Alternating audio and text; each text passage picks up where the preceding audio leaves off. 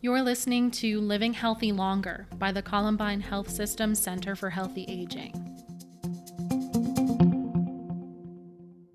My name is Dr. Tara Cepon Robbins, and I am an assistant professor in biological anthropology at the University of Colorado, Colorado Springs, and I'm interested in co-evolved relationships between humans and our pathogens and our microbes. So my whole life, I have kind of been a germaphobe. Doing field research within anthropology and human biology has changed that for me, at least in theory. When I went to graduate school, I had no intention of studying infectious diseases and parasites. So when I first visited Amazonia and Ecuador in 2008 as a very junior graduate student with the Schwarr Health and Life History Project, I was surprised and a little scared to learn about all of the pathogens that commonly infect people that I had no idea existed. For instance, there's a type of worm that causes a disease called river blindness. This worm is spread via insect bites, and it spreads throughout the body. It causes pockets of adult worms in the skin, and the larvae eventually make it into the eyes and eat the eye tissue. Many of the older men in the communities we worked in had telltale retinal scarring to show that they had this infection, but for younger generations, it had largely been eradicated. There are a ton of similar parasites and pathogens that many of us have never heard of. And this made me realize that here in the US, where many of us are never exposed to parasites and other relatively common global pathogens, that we are the outliers. Even among the Schwarr, aging in current older adults looks very different than what it will look like for future generations due to changing exposure to microbes and parasites that come with environmental and lifestyle change that the Schwarr are currently experiencing. So, thinking about human health from an evolutionary perspective, it's important to realize that there was never a time in our evolutionary history where humans weren't being bombarded by microbes and pathogens and disease. So much of our biology evolved to handle these infections. Sexual reproduction, you can thank pathogens and parasites for that. Our complex immune systems, you can thank pathogens and parasites for that as well. Even some of our behaviors, like feeling disgusted and having phobias, can be blamed on our long evolutionary history of exposure to pathogens and parasites.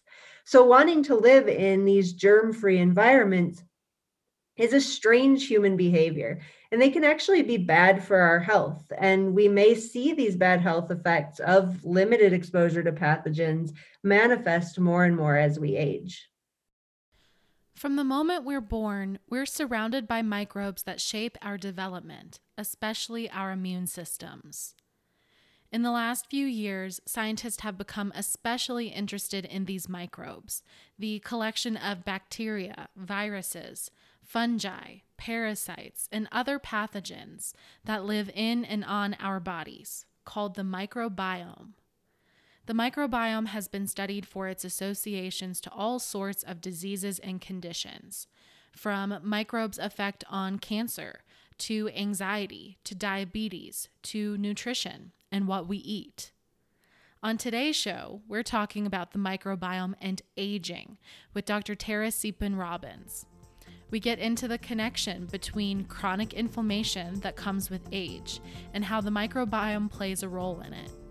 We also discuss this really interesting theory called the hygiene hypothesis that essentially says that not being exposed to pathogens during childhood could lead to immune problems and inflammatory conditions later in life.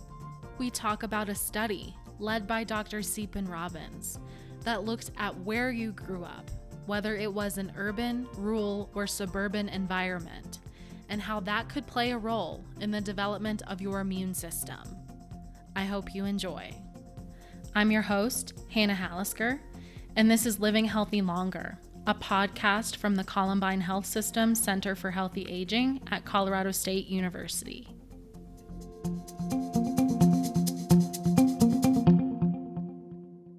In your story, we hear about pathogens, parasites, and along with that, in my head, I'm thinking of bacteria and viruses because I think people tend to lump all of those things together. But I'm curious, because we're here to talk about the microbiome. Can you describe for us specifically what the microbiome is and maybe why it's different from those other things? Yes. So the microbiome, there's kind of two ways that we refer to the microbiome. There's the microbiota, which is the collection of the microorganisms that live in and on the human body. And then there's the microbiome, which includes all of those microorganisms, but focuses as well on their genes, which is an important distinction because the genes that microbes within us carry end up being activated for us in some way as well. So if they have a gene to break or to create a certain enzyme or to create a certain protein, I guess an enzyme is a protein, but they have a gene to do that, that is something that is happening within us, and we sort of carry it on and take it in on ourselves. So many of these species end up being mutualists because they become an important and almost necessary part of our body. They can do things like help us digest certain foods that we wouldn't be able to digest without them. They help us develop our immune responses, and they protect us from other pathogenic species as well. You can kind of think of it as, for one example, of how important they are for digestion. If you look at animals and you look at what kinds of foods they eat, an herbivore versus a carnivore versus an omnivore, their microbiomes group based on those types of diets because the bacteria in their intestine will be helpful for breaking down whatever they need from meat or vegetables or grass or whatever, and then extracting that and also extracting nutrients from it. So it has many benefits. Okay. And so if I ask you, why is the microbiome important for our health? It sounds like it's because these bacteria, viruses, what have you, they help us in some way. Mhm. Yes, so they can help us with digestion, whereas if we don't have some of them, we might not digest certain foods as well. They help us build our immune systems. They also function as part of our immune system sometimes. There are species like zebrafish and mice where their guts don't even develop if they aren't exposed to bacteria. So if you raise them in a completely germ-free environment, they don't get the bacterial inoculation that you would usually get from birth and everything that comes along with existing in a high pathogen or high bacteria environment. If they don't get that, they don't even really develop their intestines. So as to the extent. So there, to some degree, these microorganisms are needed for our own development. And our immune systems are part of that as well. If we aren't exposed to them, our bodies don't know how to react properly, and we can end up with immune system problems as well. Hmm. I don't know. You tell me if you remember this differently, but I feel like you're hearing so much more about the microbiome in recent years as compared to maybe even a decade ago. I mean, it's almost like a buzzword for all different kinds of diseases and conditions like cancer, anxiety, digestion, aging, like we're talking to you about. So, can you tell me maybe why scientists are so interested in the microbiome? Yeah, I think that a lot of it has to do with the fact that we've really shifted to understanding the human body as not just this one single entity, but as this ecosystem that's teeming with life. And any ecosystem is shaped by the life within it. So for us to be healthy, we have to have a balance of the ecosystem that is within us and the abundance of species that we need. If you think of a forest, if you take one important species away from a forest or a swamp or any ecosystem you can name, that can kind of throw all the other species into some amount of disarray. And so if we think of humans as ecosystems, it kind of makes a lot of sense that the multitude of organisms inside of us do shape who we are and how healthy we are and how we age and all of that. Hmm.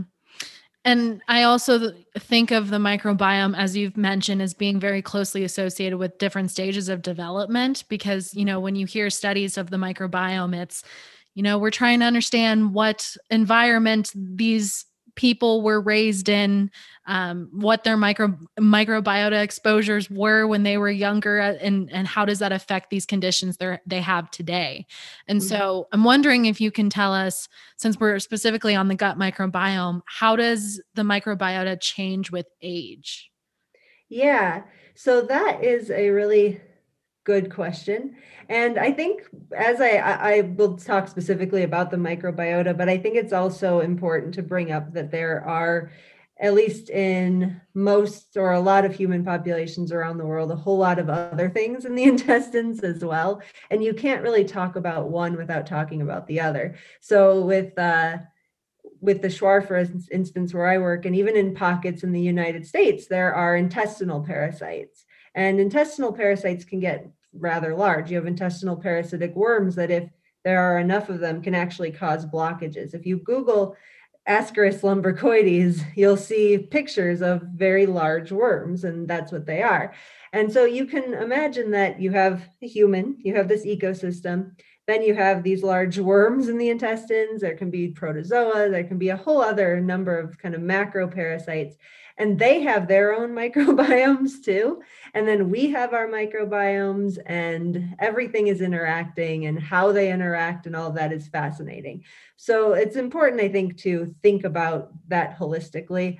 But in general, for how the microbiome changes with age and how our general gut composition changes with age, a lot of where we get our microbiome early on comes from birth. So if there's differences in vaginal birth versus C-section babies, and you wouldn't think so, but that birth process can have an effect on your health throughout your life. So if you're born via C-section, you aren't exposed to the same bacteria as you are if you're born vaginally. And there's evidence that the sort of vaginal microbiome changes right before birth to give the baby the microbiome that they need to digest milk and a whole bunch of other stuff. So what happens to you in birth and in childhood is going to shape your life for a long time. Being breastfed shapes the initial microbiome. And then as we age, things like the environment will affect your microbiome. So what you're exposed to will determine the diversity of species within you. Then how your immune response happens will change or your immune response will change the species inside of you. But in general, with age, we tend to see things like reduced bacterial diversity, and we see shifts in which species are dominant. We see a decline in certain beneficial microorganisms, but it's interesting because this actually seems like something that needs to happen to some extent, because they found that in adults who don't change their microbiome throughout the life course, they have worse health outcomes and are more likely to die early than ones who do shift their microbiome throughout their life course.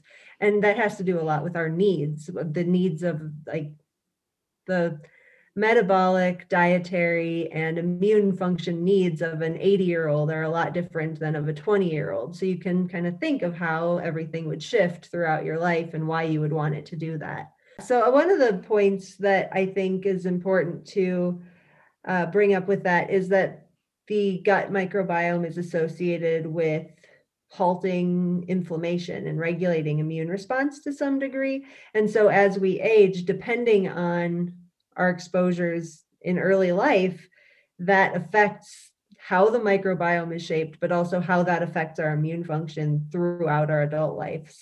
There's a field of study called life history theory, and it looks at basically how we allocate our resources throughout our life course. So what we spend energy on, basically. So when we are a fetus, a lot of our energy is going to growth and development and fat storage. And then when we're born, a lot of our development starts going towards brain growth. And then once we reach a certain age, it kind of switches to body growth, and then it switches to reproduction. And then during adulthood, we're focusing a lot of energy on our reproductive cycles and all of that. And then in adulthood, kind of post-reproductive, you're focusing on any number of other things. So we sort of shift what our body is doing at any time throughout each life stage that we're in. And that affects how we metabolize things, that affects where the calories we take in goes to. And so you can kind of think about different needs at different times. So really early in development, for instance, the people are probably, because that's when your immune system is developing, that's usually when kids are putting a lot of things in their mouths and they're kind of doing really gross things all the time, and you never really know what's going on, but they're being exposed to a lot. And then that sort of developmental exposure might shut down a little bit, and you're less likely to want to be exposed to that. So then when you get into, for instance, like older adulthood, and you're experiencing trade-offs associated with senescence and maybe a decline in immune function to some degree, or at least a kind of perceived decline, that you are then kind of cultivating different relationships in your gut. And then as your mobility changes, for instance, so say you spent your whole life gardening and you really loved to garden, but suddenly due to injury or to reduced mobility, you can't garden anymore. That's going to affect what you're exposed to. So all of those things kind of combined are going to affect what you're exposed to throughout your life and will shift the microbiome in a way that might be beneficial to some degree. Does that make sense? Yes. Yeah, that's Okay. perfect. But I'm wondering if we can maybe dive a little deeper into that connection between inflammation and bacterial diversity, because when I was reading about the microbiome to prep for this, you're constantly seeing inflammation and bacterial diversity being associated with each other. And we know from prior conversations we've heard on this podcast that inflammation is very wrapped up in one of the hallmarks of aging, that you see more and more inflammation inside the body as you age. So Can you explain a little of that connection? One of the hallmarks of what I research is the hygiene hypothesis. And similar hypotheses that I tend to lump together are the old friends hypothesis and the disappearing microbiota hypothesis, but all of them together basically get at the fact that because we're living in such high sanitation, high hygiene environments, we're exposed to fewer important bacteria, viruses, and then pathogenic species and parasites as well. And our bodies evolved in a situation where we needed these members of our microbiome and other members of our ecosystem to regulate our immune systems. So there are branches of our immune systems that evolve specifically to respond to certain things. So there's one branch that responds specifically to larger parasites. And it also to some extent deals with commensal or mutualist bacteria and all of that. But this branch, when triggered by these old friends that we came to kind of evolve with, when it's triggered by them, it actually reduces our inflammatory immune responses. And it actually turns down our immune responses in general. So it makes it so that when people have, for instance, certain parasites, they don't respond to vaccines as well. And in general, they have really low levels of inflammation.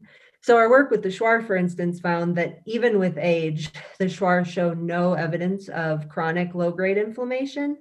And you mentioned that listeners to this podcast are aware that chronic inflammation throughout our life is associated with things like obesity and cardiovascular disease and metabolic syndrome and autoimmune diseases and allergies and all of that. So if we aren't stimulated by the right pathogens during development and throughout our life course, it never triggers this more regulatory branch of the immune system. So it allows your other more inflammatory branches to kind of get out of control. And then that's when you see those problems occurring.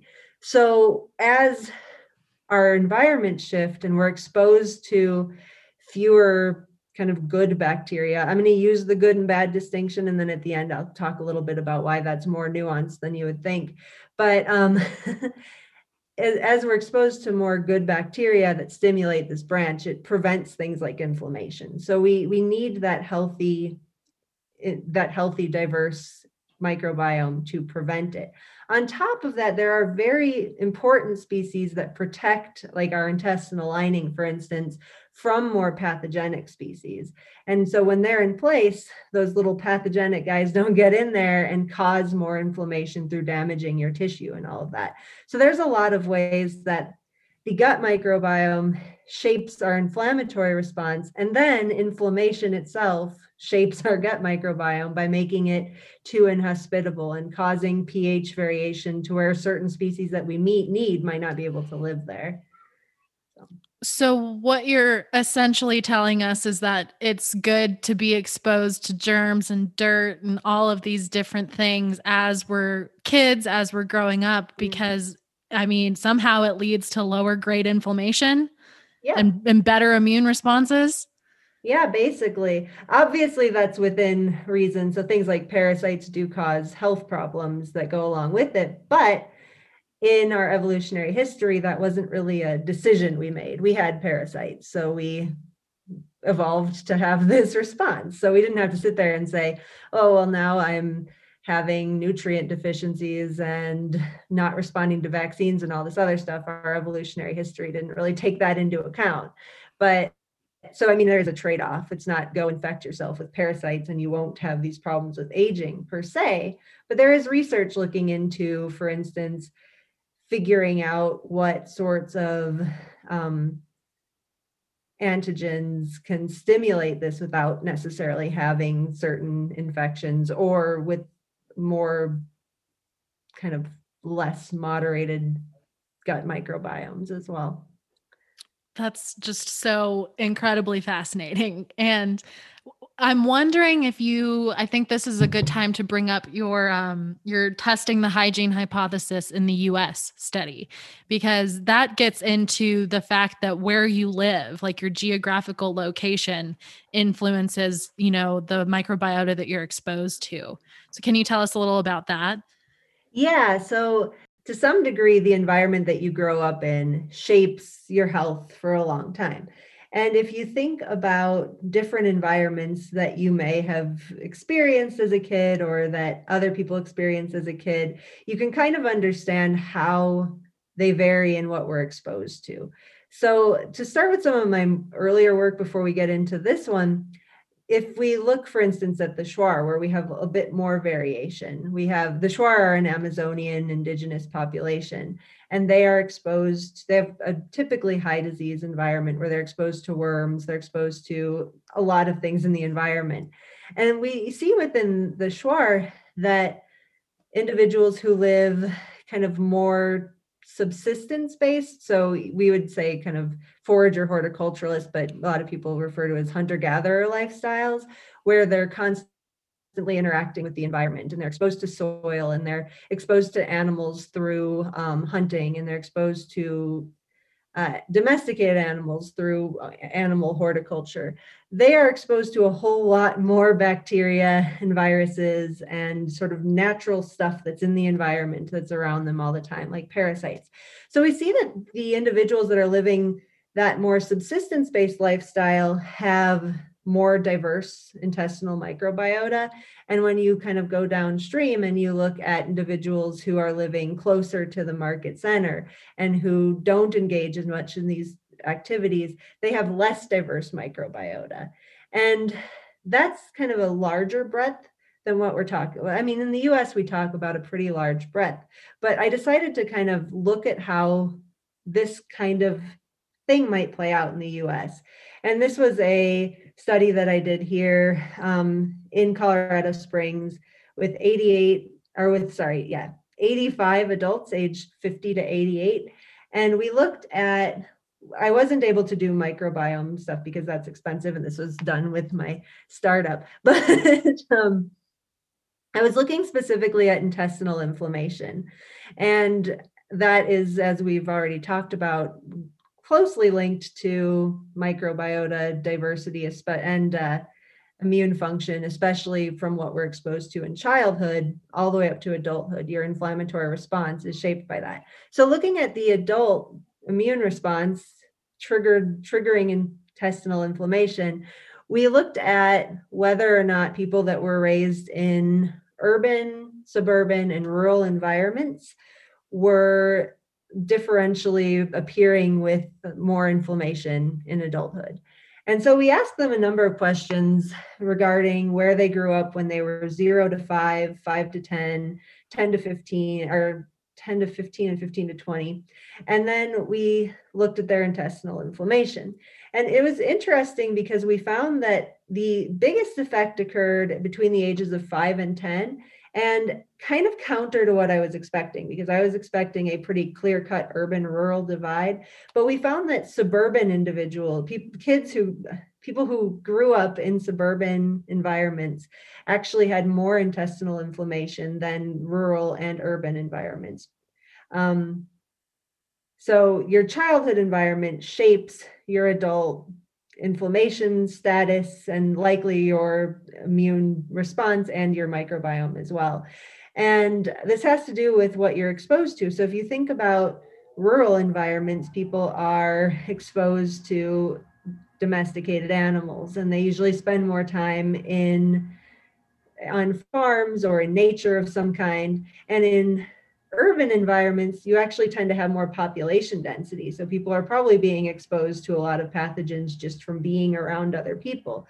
But in kind of suburban areas, you tend to see usually higher socioeconomic status, and you see a greater focus on germ-free environments than you do anywhere else. So it makes actually a lot more sense that the suburban kids who grew up in suburban environments had more intestinal inflammation in adulthood. And we actually saw that people who had higher socioeconomic status during childhood also had more intestinal inflammation in adulthood as well.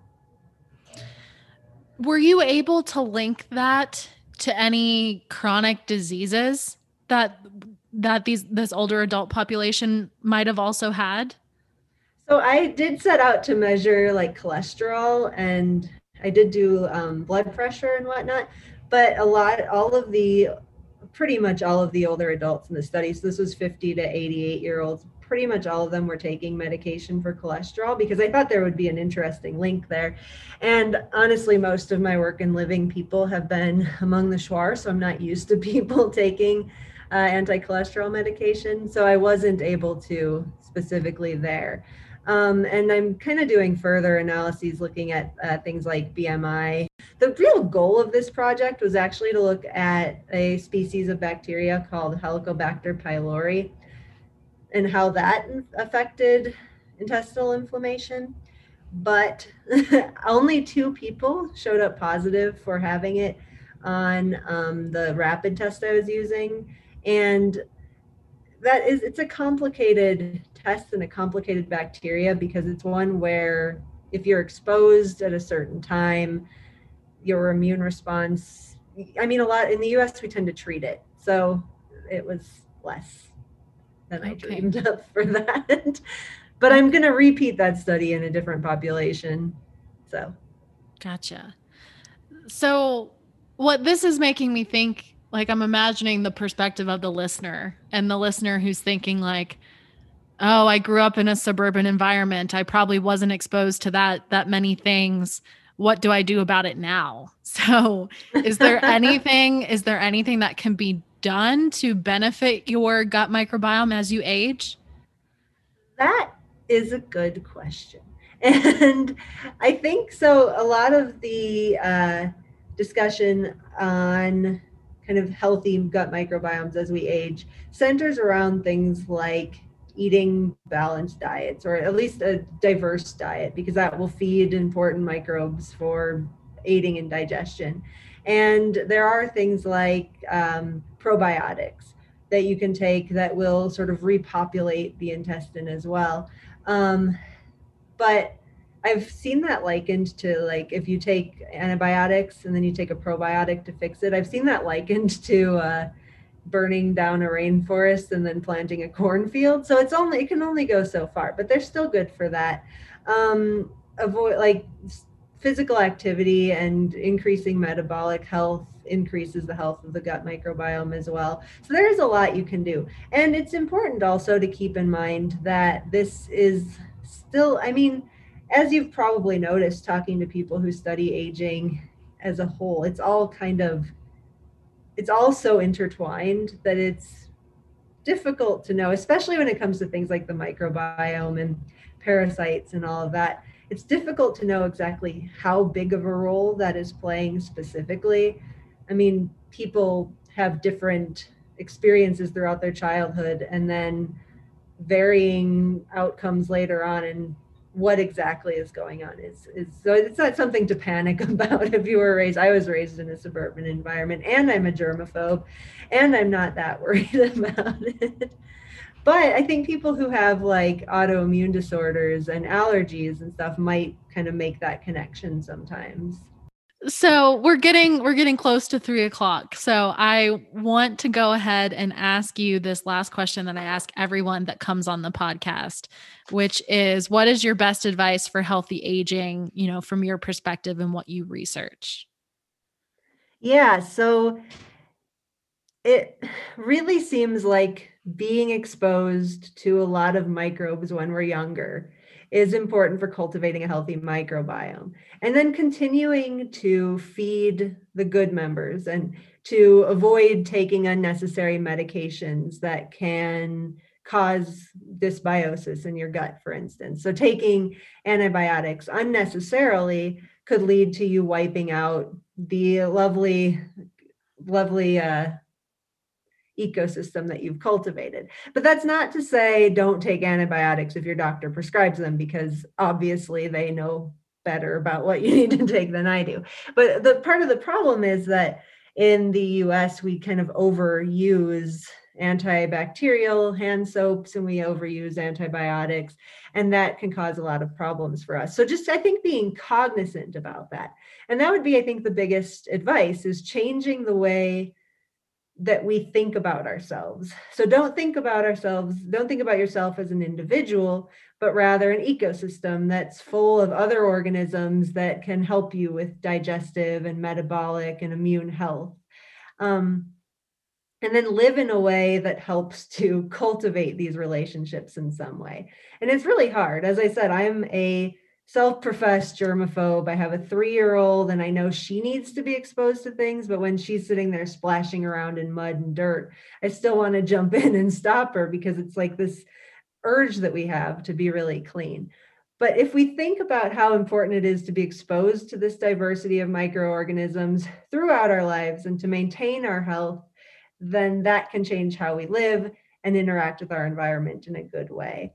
And I think, so I want to just quickly say that it's difficult during this pandemic, especially because there are definitely pathogens that we should not be exposed to, like SARS-CoV-2 or COVID-19, that we should be avoiding to the best of our ability. And by avoiding that, we're actually avoiding a whole lot of stuff. So we're exposed to way fewer environments than we normally would. I haven't gotten a cold in over a year, and I have a 3-year-old. We had a cold every week back before the pandemic. So it's interesting to think about all of that and think about how this well-advised shut-in in our lifestyles will kind of affect our microbiome and our health into the future. But I think a lot of it's just so uncontrollable that I think changing our mindset, it might be a good way to start. Yeah, I think that's fantastic advice. And it's advice we don't usually think about. I don't think people, apart from this pandemic we're in, I don't think people regularly thought about what they were exposed to. Yeah. Yeah. Yep. And then think that there's not everything around you is bad. There are good bacteria. Everything we eat has bacteria on it. I mean, now everybody's probably like, I don't want to eat ever again. But I mean, it does, and that's good. Yeah. Yeah. Well, thank you so much for talking to me. This was really an incredible discussion, at least for me, because I'm a nerd about this kind of stuff. So, Me too. It was so great to talk with you. Thank you for listening to this episode of Living Healthy Longer, a podcast from the Center for Healthy Aging at CSU. Remember to follow us on social media at CSU Healthy Aging and visit our website at healthyaging.colostate.edu. We will see you next time.